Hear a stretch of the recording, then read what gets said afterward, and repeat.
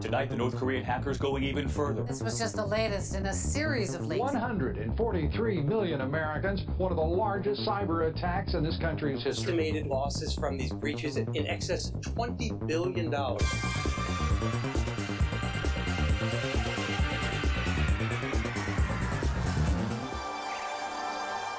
Hello and welcome back to Decrypted, a cybersecurity podcast for the everyday American. I'm your friendly neighborhood cyberman, Jacob Besaida, and I'm joined always by my partner in cybercrime, Dayton Williams. It's great to be here, Jacob. It's great to be here. This week we're going to be doing something a little bit different. We're going to be having a roundtable discussion. And it's not going to be with one or two guests. No, we've decided to throw caution to the wind and have an entire 3 guests on, more than we can even support. Right. And we're also at an actual roundtable. So that's true. That's an added bonus. That's also very true. But this week, we're going to be getting a sort of multidisciplinary look at people in the cyber industry, or, as you'll hear from themselves, perhaps different views of how they view cybersecurity and tech as a whole. But before we dive into that, let's actually get to know some of our guests this week. To my left here, I have Adam. Adam, would you mind talking a little bit about yourself here? Yeah, my name's Adam. I've been in the tech space for about 10 years. I work with cybersecurity companies to help them sell to the government. We create media capture plans that uses podcasts, video interviews, all these types of things to help put the product in front of the government customer. Excellent. Next we here have Dan. I'm Dan. I'm a emerging technologies consultant, work in a lot of different public sector areas for autonomous vehicles regulation, public sector applications of blockchain. It's essentially applying tech to public policy. Excellent. And last but not least, we have Quinn here. Hey, I'm Quinn. My background is in literature and philosophy. But I found myself adjacent to tech spaces lately, and I find it super fascinating. So I'm here a little bit as the disciplinary outlier. But hopefully that'll create a little bit of viewpoint diversity.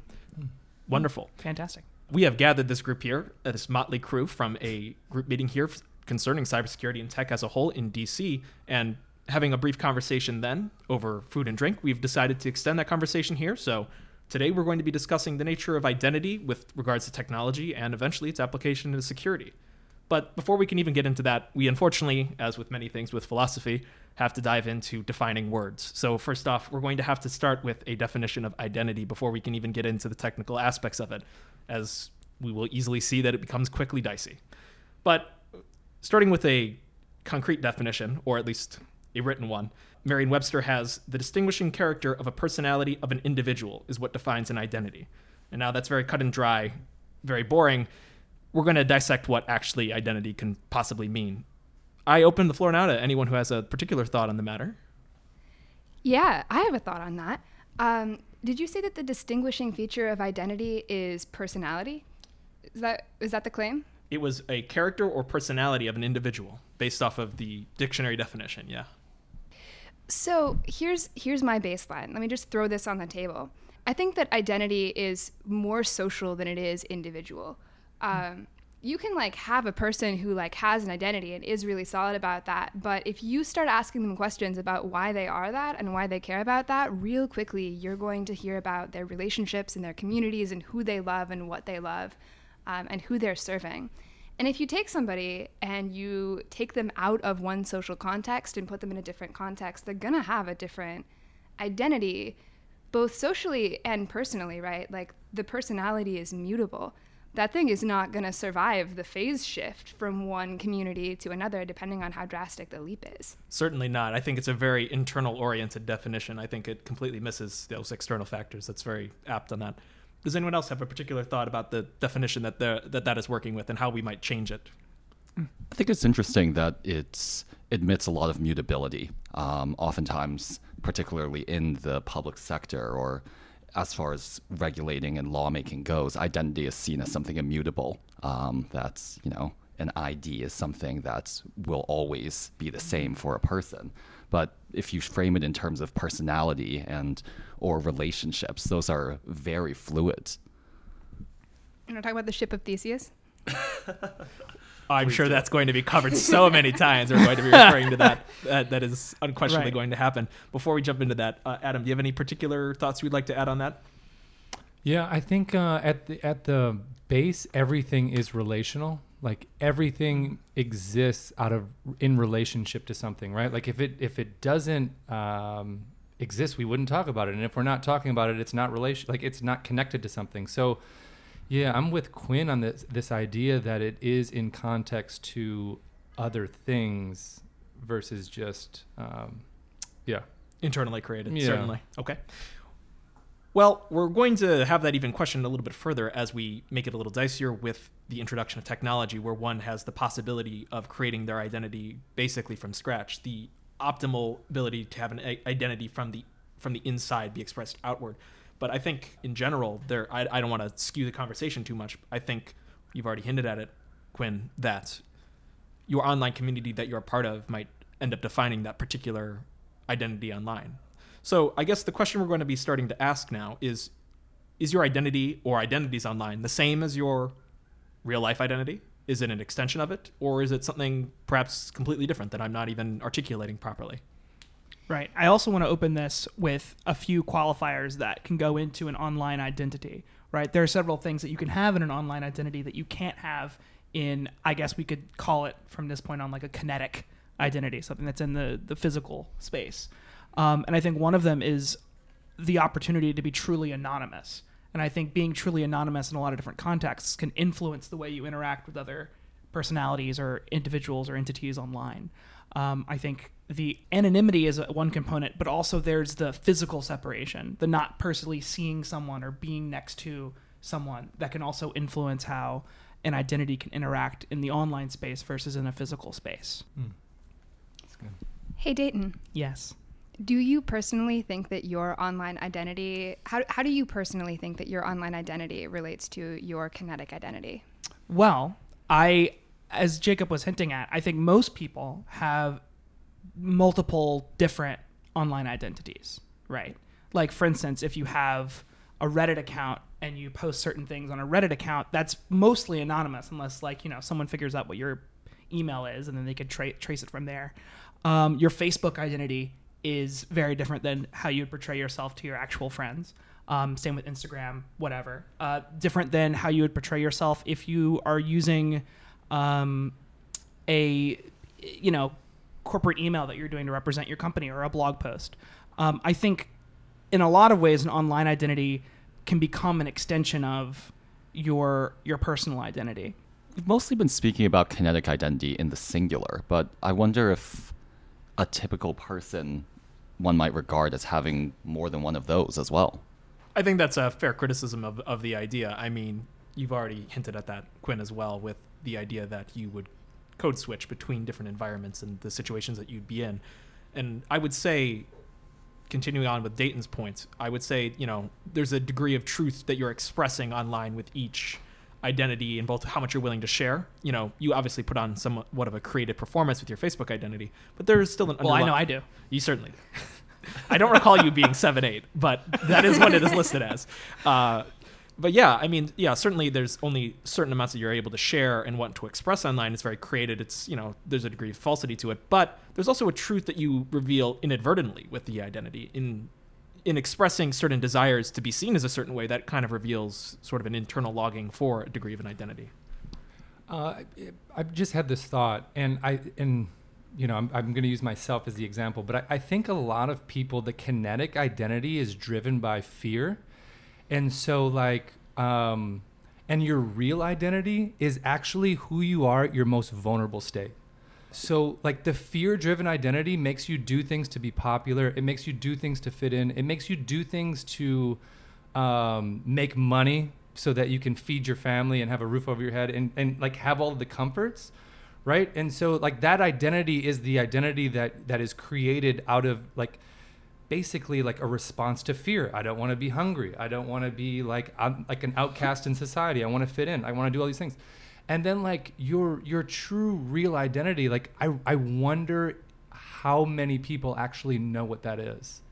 And for me, I'm 36 now, but I've only seen glimpses of it because I've only now come to grips of the most vulnerable parts of my life, the childhood trauma parts of my life, or the near-death experience parts of my life. Those glimpses are where you get to actually peek into who you really are. And I think the journey that we're all on is grappling with that. So I can see you want to jump in. I just want to follow up with that. Do you think that one is more or less vulnerable online? I think people, I think as a whole, people are less vulnerable online because they're more exposed online. And so they feel like they have to, like everybody can see this, right? The people that know me the most, and then like all the other people, my professional friends, everybody. And so I think that as a whole, people are less likely. That's why hashtags trend, because people all just want to jump in and kind of insulate themselves in the masses. So I don't think as a whole people are more vulnerable online. So paradoxically, you're kind of saying you're in the spotlight online. So everything you do is much more sensitive. But because of that, people wrap themselves in more and more cloaks to make themselves less vulnerable. Just by the internet as a whole provides a sort of vulnerable space, but the individual themselves is only as vulnerable as they decide to be in that space. So actually it's quite powerful for your expressing your own identity. Let's hear a differing opinion on that, please. I want to add a layer of language on top of what Adam's saying, which I so agree with and feel. So I want to articulate that around a subject versus object self, where your object self is, the entire set of sort of products on a social and economic market.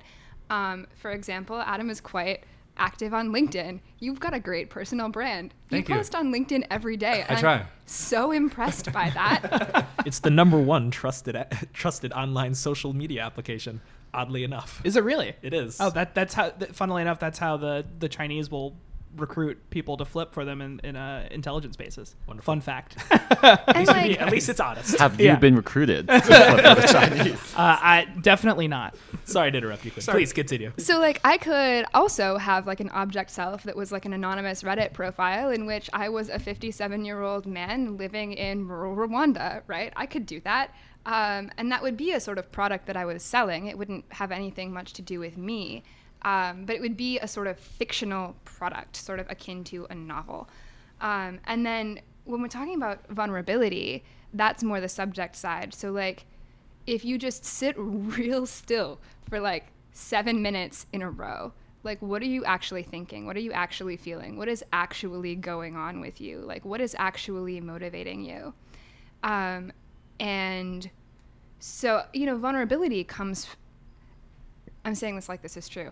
I think that vulnerability comes from that subjective place, but I don't think it's always vulnerability. I would offer authenticity as an alternative, where like, it's possible to bring that really sincere, authentic part of yourself and have that be where you're sort of residing and what's driving your actions, and also be powerful and secure. And then you're being authentic. And then I envy you for your capacity to do that. So we're getting into the territory of seeing this sort of vulnerability and authenticity online. I guess we kind of have to ask the question that we discussed before when we first met. With regards to your identities online and with technology as a whole, with relation to your identity, would you say that we are cyborgs and we should consider all identities when considering one's identity, even your 58-year-old Rwandan man on Reddit? Should we consider that as part of your identity or not? I mean, I think you have to, right? Like, certainly legally, you would be held possibly responsible for actions that you did. But do you think I'm sorry, I don't mean to cut across you. Please. No. But like when you think of everything is relational with me, right? Like everything is just it has relational components to it. So who I am. Well, let me just take a step back. When we meet out and we say hi and we exchange like how are you and all that, and then like we see each other out at the game, or then you come over to my house for dinner, like there are layers to relationship that deepen that bond and that connection and that trust, right? Like we met at a networking event, but now I'm sitting here. It's just like it has gone further. And so I think in terms of like identity, you can see my identity on my Instagram account, right? And my wife and I, we just celebrated 10 years married together, our anniversary. And Mazel tov. Thank you. And so you see our photos, and everything looks fantastic. We're in a vineyard. Like I've dressed as best as I possibly can. Like my kids are like, they're just smiling, right? But what you don't see is like 10 years of like fighting for relationship. And that's not something that I would feel comfortable, nor would I put out in that space. But when you come over to my house or when you meet us, like you will see the fact that like we're very transparent about like, hey, it's not always easy. It's not always like, there are some times where we're going to fight and then we're going to reconcile and we're going to share that. I think that's a very good word, actually. Transparency. Yeah. In regard to online identity. I think that's actually a very good way of framing it. We're more transparent in our sort of kinetic identity, you would say, or at least in general. Yeah. I for me personally, I have to fight to be more transparent in my online identity. Like there's an uncomfortability when I'm like sharing something transparent and I hit the whatever button to publish or to share or to post. Like there's should I do this? But if I'm in person with somebody, I can share it and I know that it's like, it's not captured for eternity. So there's something about that there's some hesitancy there with the online. Can I jump in? Please.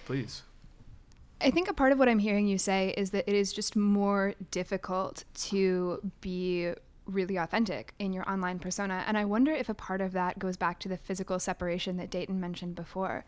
We're like, the human body is a really profoundly powerful instrument for communication, right? Like this is why theater is so affecting. And like, I think that this is sort of something where like it's really easy being young and American and inundated with technology to be like, my entire self is in my Twitter account and I say everything that I think and feel. And like, maybe you do, but like there is something meaningful about the fact that your body is not present as a part of your message when you do that. And I'm going to give just like an example that persuaded me of this point because I realized that it can sound a little bit like, yeah, whatever.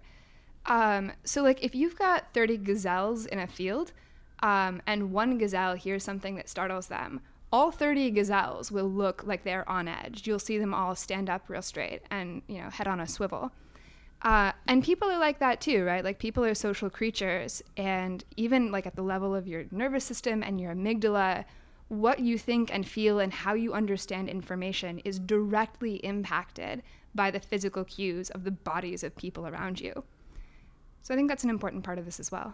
And I think that there's another scale to this, which I think there's an amplitude of people you can affect and people that can be part of that herd of gazelles, so to speak, right? Like how many people can you physically interact with at a given time, right? Like right now, there's 5 of us at this table, and I'm swiveling my head back and forth to be able to make contact with everyone here, right? But a single Facebook post or a single LinkedIn post, hundreds of people can see that, and it stays permanent, right?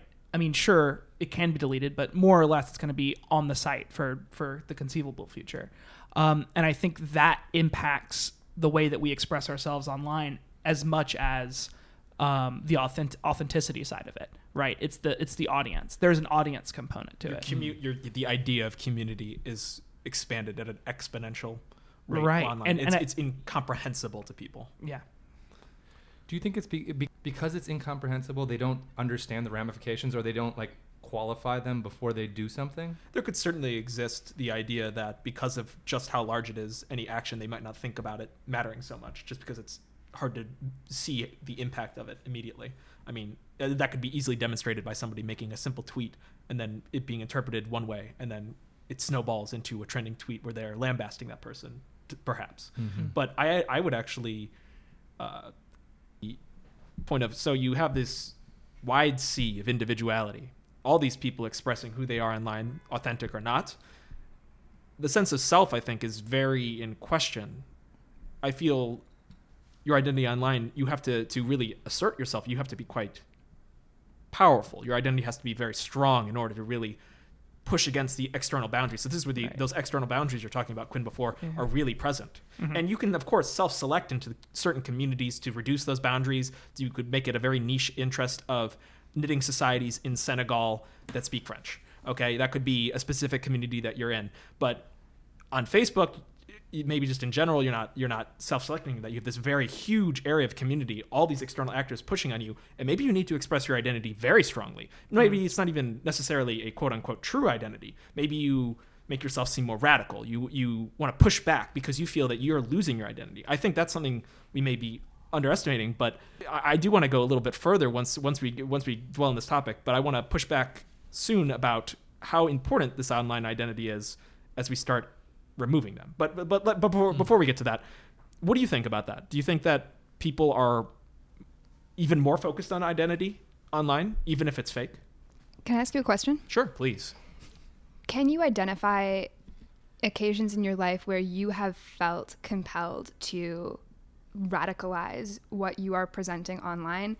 And if so, please tell us about them. But also, I really am curious about how that breaks down on the sort of subject-object distinction that I drew before. Like, do you feel that that is an effort to make your authentic, vulnerable subject self intelligible to this morass of limited attention? Or do you feel like you're crafting an object identity in a social sphere and you're trying to get engagement with it? Like, what's happening there? That's a great question. To answer your first one, I will answer it in two ways. One, I will also refer to a kinetic experience. The experience of becoming like an actor is something like that. You know, you're in grade school, you feel awkward, you feel you want to stand out, you want to gain people to recognize your attention. Right. So Jacob dyes his hair purple. So I dyed my hair purple. If you didn't know that, I've grown this horrific mustache and I now look like Commissioner Gordon. It's all a desperate plea for help. This is all true. That second part is unfortunately true. Right. In response to the technical state, I think the part is this. I think this podcast in and of itself is a cry for help. It's a cry for help. But it's an egotistical project to think that people want to hear my voice, to start and put off a persona as they. Right. I began this podcast by saying, I'm your friendly neighborhood Cyberman. I'm already performing as it is and trying to put out an identity that isn't exactly who I am. It's every day that Dayton might know me as, despite the fact that we work together as co-hosts. He knows me better than most people. But yeah, I'm already sort of performing there and exuding a more powerful identity than I otherwise would. To your subject-object statement, which I wouldn't mind having repeated, but from what I recall, I think, there's a degree of like wanting people to accept me in that performative space. But I think it's also, to some extent, an unwillingness to express the full truth of me because I don't want the full me to be rejected. But if only a part of me is rejected, perhaps my identity as a whole can sustain that. So by wrapping it up into a performant like mask of the Cyberman, I can come out and I can say things and people might like it. But if they don't like some aspect of it, well, that's not fully me. You don't understand me completely. So I can brush off that and my identity as a whole can sort of remain. So I think it's both kind of subject-object work going on there at the same time, both protecting, but both also trying to be vulnerable at the same time. What's the reward? Like, what do you want? Why are you doing that? That is a hard question to ask. I mean, ideally, the podcast goal is to help educate the everyday American on cyber issues. No, what do you want? Yeah, Jacob, what do you want? Oh, geez, this is just grilling me. I think what I want out of this is, honestly, I enjoy the opportunity to speak with people in the field. I like to talk about society and technology, and honestly, it's very hard to find people willing to do that just randomly on the street, though this is a particular exception, finding you all. Yeah. Shout out to Cyber Tacos, by the way. Cyber Tacos, thank you very much for this opportunity. Shout out to Cyber Tacos. But yeah, to me, it's a selfish desire to want to discuss technology, but not in the hoity-toity, so we need to patch port 404 or whatever. I want to talk about technology in regards to how I view technology, which is, I view it as an extension of identity. I view technology as inherently cultural. It's technology is people to me. So I want to have that conversation, and I want to lead other people to think that way. So that is why I have this podcast. That's how I would describe it. Yeah. Because you spend this time performing, so to speak, on this podcast, do you find yourself having more time for your subject self in the rest of your life? Please tell us a story about your mother, Jacob. Of course. Well, in my defense here, this is my fault. I invited this. So that's fair. Good. I mean, this is a conversation about identity, and we talked about how you have to peel layers to actually get to the true identity, and here we are. Yeah. Right. I think it's only fair that we go for me because vulnerability. You're doing it. That's fair. That's fair. And the audience is most familiar with me here, so that is totally fine by me. So to repeat what could you repeat that? I'm sorry, Dan. I think the broader question, and we'll narrow it back down to the one I asked, is because if we if our digital identities are more performative than our kinetic ones, does that leave more time for us to be experiential and to be perhaps more sincere in our everyday lives? I wonder how it flows back down into physical reality. And I don't think there is a break. I think it's a constant switching and changing because we're always connected to it, right? Like, I don't know about you guys, but when I wake up in the morning, the first thing I do is check my phone, right? And I have my phone in my pocket right now, and I'm on it all the time, and it's an addiction. It's a social, cultural addiction to be connected to those identities all the time. So I don't think it frees up more time. I think it makes our lives just a little bit more complicated. I would actually argue in favor that it allows me to express more aspects of my identity than I otherwise would be willing to. I think we have underestimated here. We have talked mostly, I think, downplayed the importance of internet identity. I think for many people, they're unwilling to express the truth of their identity in the kinetic realm, but the internet offers them the ability to express themselves in a way that they otherwise wouldn't be recognized. I, for the most part, have not acted for many years, despite the fact that it characterized me as a person for about 8 years.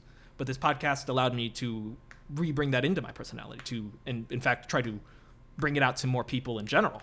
So I would say it's allowing me to express my identity more so than ever, but it's also allowing me to express a degree of a mask of an identity as well. So I think there's both truth and lies involved into it. So, but it's very hard to differentiate that from your kinetic identity. I mean, as we've already discussed, it's very similar. It's both truth and lies in many ways. So to me, I don't generally make a differentiation between your online identity and your personal identity. It's all a matter of, it's all relative, and it's all in different degrees, certainly, but I think that they're inherently the same to me. That being said, I'm going to pose the question that I don't want to have to answer. But it's a ship of Theseus problem, where you have a ship made up of many wood planks, and you are pulling them off one at a time and replacing them with a new plank. After how many planks do you pull off and replace them? Is the ship the same ship? If I eventually tear off every single plank one at a time, replacing them one at a time, it could be over the course of days, over years, but eventually the ship is made of entirely new planks. Is it the same ship, or is it a different ship? That is the philosophical question that as I understand. Comparing that to your online identity, how many of your online identities matter? How many can you pull away and still be the same person? Can you completely disconnect from the online and still be the same person? I don't exactly know the answer to that question, so I'm going to propose it to you all. I think, and I mean, I'm throwing this out there as I think, because I'm not the smartest person in the room, which means I'm in the right room. But on a cellular level, the human body, cells die and regenerate. Mm-hmm. So when I'm born, I have cells, and when I die, the same body, the same person has a completely new set of cells. So, I mean, to your argument, it's like I am the same person, but also cellularly different on every level. And I think that the journey that we're on is a life journey of replacing those planks. I mean, if you're not actively removing planks from your life and replacing them with new planks, like, you're not growing. And if you're not growing, you're dying. So, you know, I would just welcome, like, remove the planks, remove the social media. You know, I when I think of removing the social media, I think of like sitting down and getting to know you versus you just seeing me from LinkedIn posts, you know? It's, anyways. So if I turned off the internet tomorrow, just for you personally, everyone else gets it, but not you, and I took away the LinkedIn and all of the other social media, would you feel that as a loss? And if so, would you feel it as a loss of identity? I personally wouldn't feel it as a loss of identity. I would feel it as a loss of community, because I'm able to reach and impact people and connect with people, like a larger amount of people. It doesn't necessarily feel like a piece of my identity if you removed it, but it would feel like if you took the LinkedIn, if you took my LinkedIn profile away, there are people that I've only connected with on LinkedIn, but when I see them in real life, they're like, Adam! And I'm like, this is incredible. You've liked 10 posts and you feel like we actually know each other. And so if you took that dynamic away, like, I would feel a loss, because when I saw that person, I wouldn't have that instant connection. I wouldn't necessarily feel that like my identity was removed. It's a good question. I think this is where the backwash becomes important from the digital identity into the kinetic identity. To maybe ground this in like a strictly kinetic sense. I have competitive sports leagues like soccer and volleyball that I compete in, and I do regard them as a component of my identity because I think I would be a slightly but distinctly more competitive and perhaps more aggressive person in my everyday life if I didn't have these leagues to compete in and serve as an outlet for that aspect of my identity. And that's why I find them to be so. Whereas to take another, ordinary thing, perhaps like grocery shopping, if I didn't get to grocery shop and instead food just, appeared in my refrigerator, I don't think that would change my behavior or personality in any meaningful way outside of that context. And that's where I would say that the former example is something, being a competitive person, that's where I find that to be a part of my identity. Being a grocery shopper is not part of my identity. I would push back on that a little bit. The interesting thing, before we had cars and before we had planes, people lived in a community and they went to the grocery store and they were able to meet. They went to the barbershop and they were able to meet. And you had these places where differing political views and differing cultural views and socioeconomic views, they could really like collide and come together. And now like that space in a large part is removed. And we have like, if you want to be a Green Bay Packers fan, like you can go online and just like immerse yourself into like the world of the Green Bay Packers and never see anybody else, right? Or if you want to be a Republican or a Democrat, or like if you want to be a golfer and live in a gated community, like you can just move into a gated community and like just surround yourself by people that look like you and vote like you and all these things, right? Whereas I think that grocery store example is very important because as we lose those places where we can kind of spaces. Yeah. Right. So I think that those spaces can be more formative to personality than we give them credit for. Right. Have you read Bowling Alone? No, but you're like the second person. It's a really fantastic book. I don't know. Bowling Alone is this great book. I believe it's by Robert Fuller. The name escapes me. Google it. Bowling Alone is about these organizations of bowlers in the 1950s in the United States, and how everyone, like, you ever seen the Flintstones? Like, Fred Flintstone always has like a bowling bag. Like, that was very emblematic of the time. Every like man in the 50s, let me say white man specifically, middle income white man in the 50s, all were part of bowling leagues and bowling clubs. And there was analysis to see civic participation. This is like voting. This is being part of your school board, being part of anything in your community, has drastically declined over the 20th century with the declining of being part of sewing circles and knitting circles and bowling clubs and whatever it was that you built community around, because you can be engaged with different people and create a community, right? And that declining of community has declined society and changed society in a lot of different ways. That's like the footnotes of the book, but we're straying away from our point though, which is about identity in the online environment. And Quinn has something to say. Hey Dan, are there any online spaces that are only online for you where you find community? I think there are a few that I would say. One that I might cite is the esports space, which conventionally was strictly online, but now has somewhat interestingly bled back into the physical territory. Esports like how? Like, what do you mean? Esports, League of Legends in particular. I've played, obviously, and served as a coach assistant coach for a number of collegiate teams. No way! Awesome. That's so cool. So, hey Dan, I have a question for you.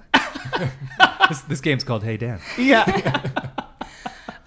What is the piece of information that identifies you as a unique person inside of League of Legends?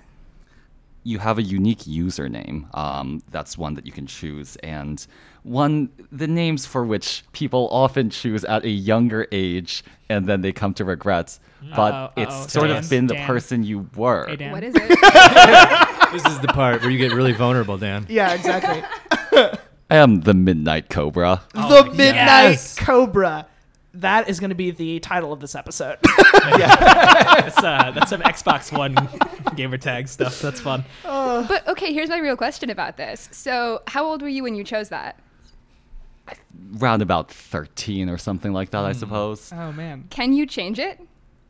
You can change it, but it would almost feel like you were discarding a part of your history because Interesting. That's cool. But I understand that this is a challenge that many people face in professional fields, particularly women. If they get married and decide to change their names, you now have all of your things published under multiple names. It's difficult to unify them because what was previously uniquely identifying of you, because we tend to call people by their names, is your name. Right. Naming and naming conventions is such an important part of the creation of identity and separating identities between themselves. That's a component I didn't even think about, right?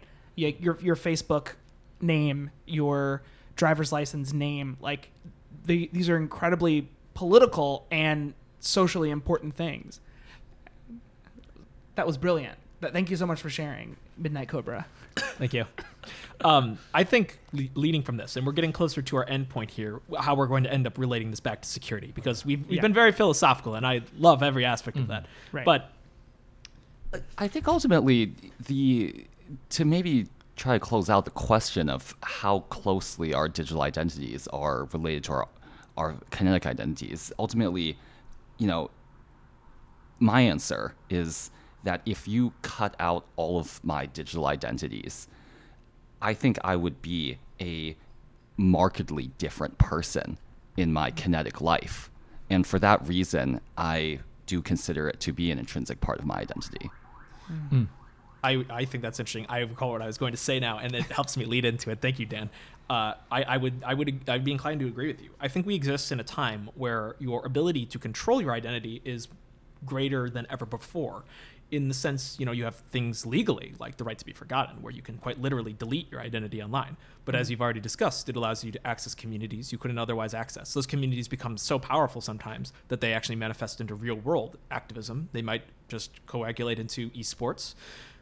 There's so many ways it could actually come about. But at the same time, while you have such autonomy in crafting your identity, you are also incredibly, incredibly more vulnerable.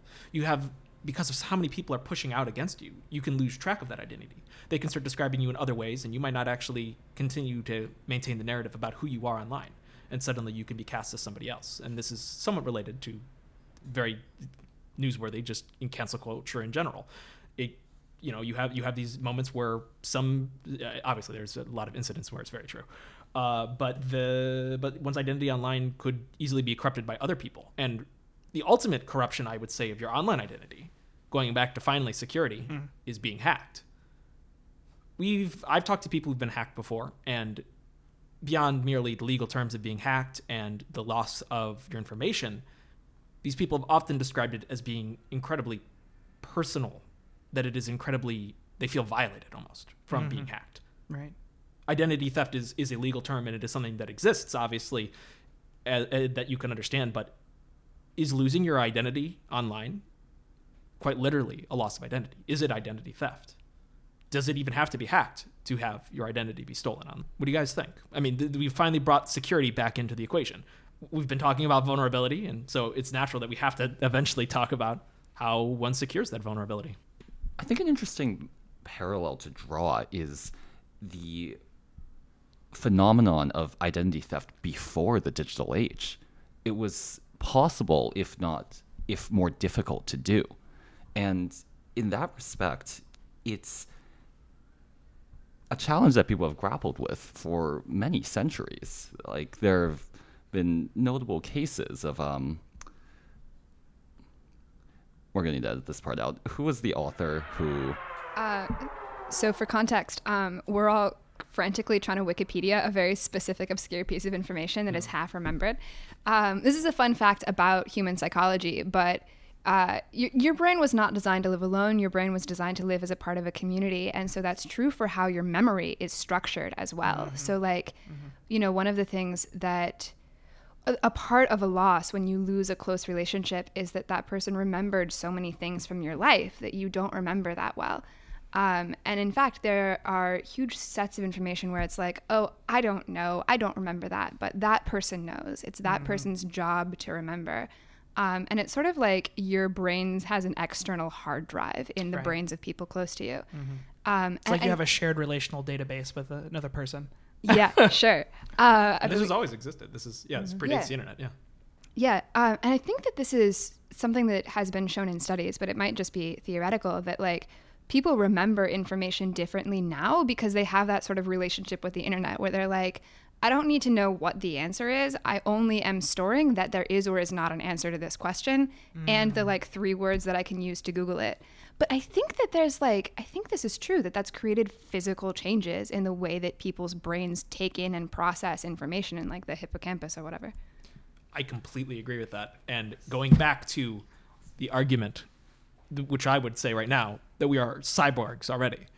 I would say we have been cyborgs for hundreds of years.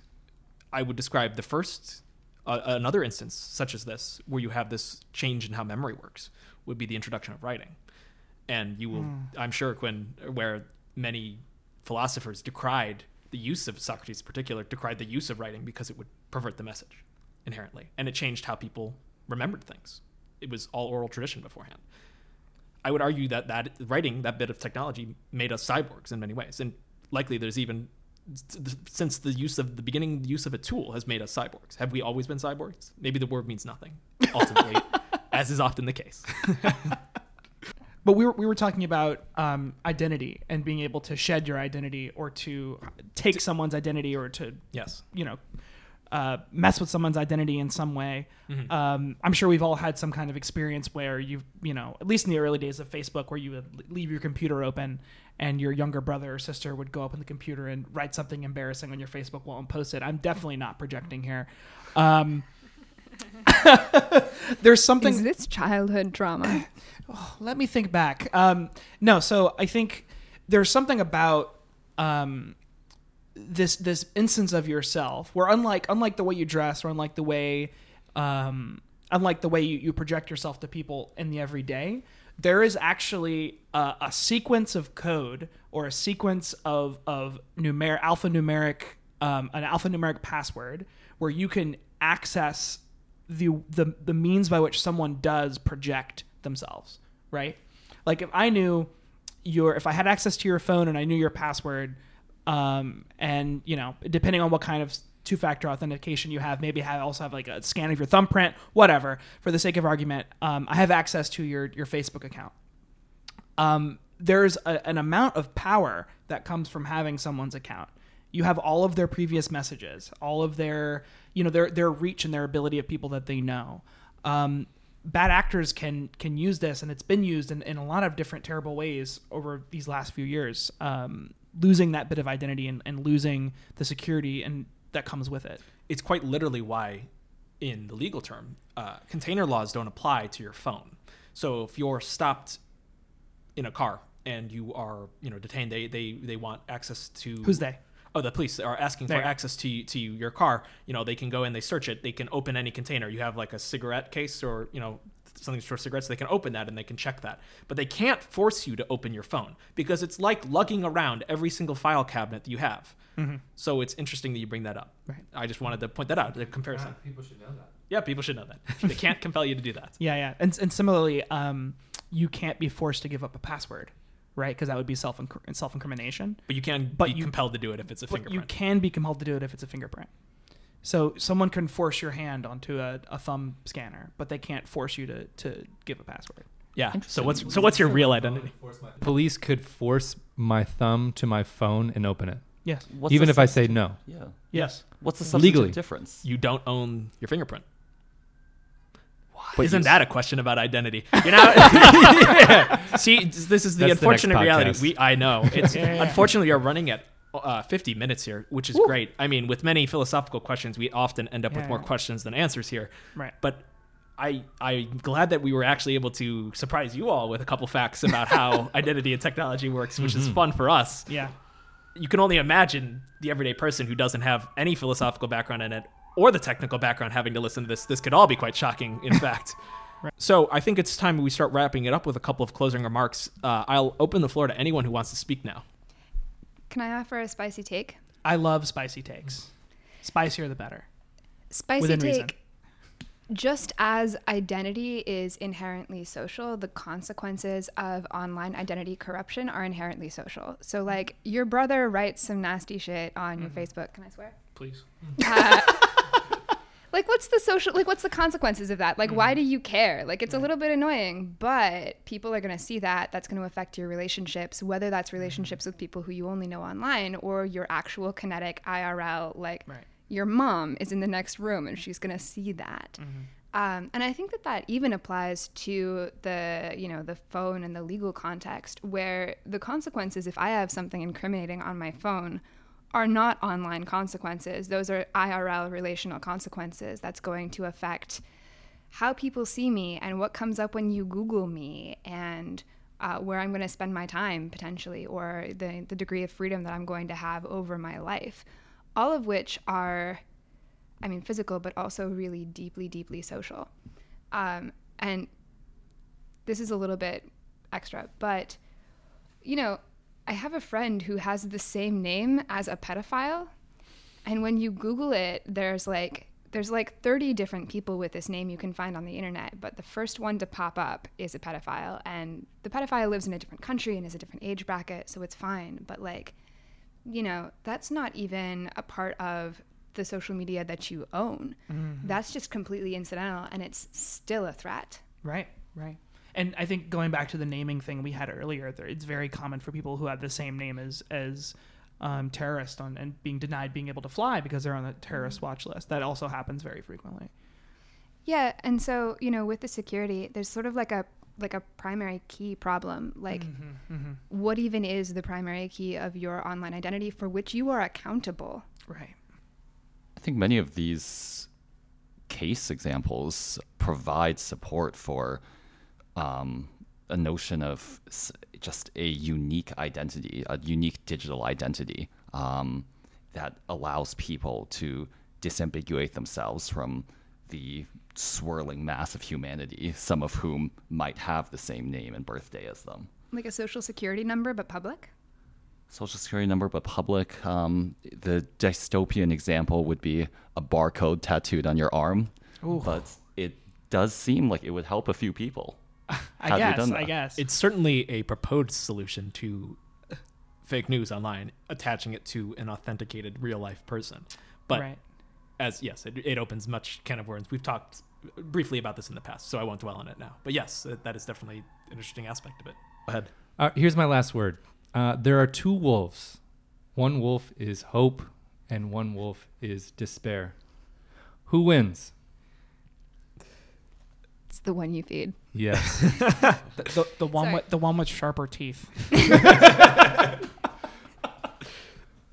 Bad. Do you want to deliver that punchline? You can also deliver that. No, punchline. I just wanted to throw that out there. It's on my mind. No, it's good. I think the funny aspect of that is how each of us interprets it differently. You answered correctly. I think the end of like that, quote unquote proverb, whatever you want to say, would actually be Dayton makes a bad joke, but all I'm thinking about is the bad memes about the two wolves living inside of you that I see online. That says anything about how our experiences here differ tremendously, and how, as you can see, we have kind of conflicting views at times. I think we have come to agreement on many things, but this is sort of a topic that unfortunately exists that there hasn't exactly become a consensus on yet. So, it's fun for us to dwell into an area that we're quite ambiguous about ourselves. Usually we try to shine light on the ambiguity of technology, but here we can only shine that we're just unclear about it as you are. But we're more unclear about it. Excellent. That's the way to end it. Thank you for joining us on this week's episode of Decrypted. Be sure to follow us on social media and look out for the next episode. Decrypted is based upon work supported by the National Science Foundation under grant number 1433425 for the CyberCore program at the George Washington University. Any opinions, findings, conclusions, or recommendations expressed in this material are those of the speakers and do not necessarily reflect the views of the National Science Foundation.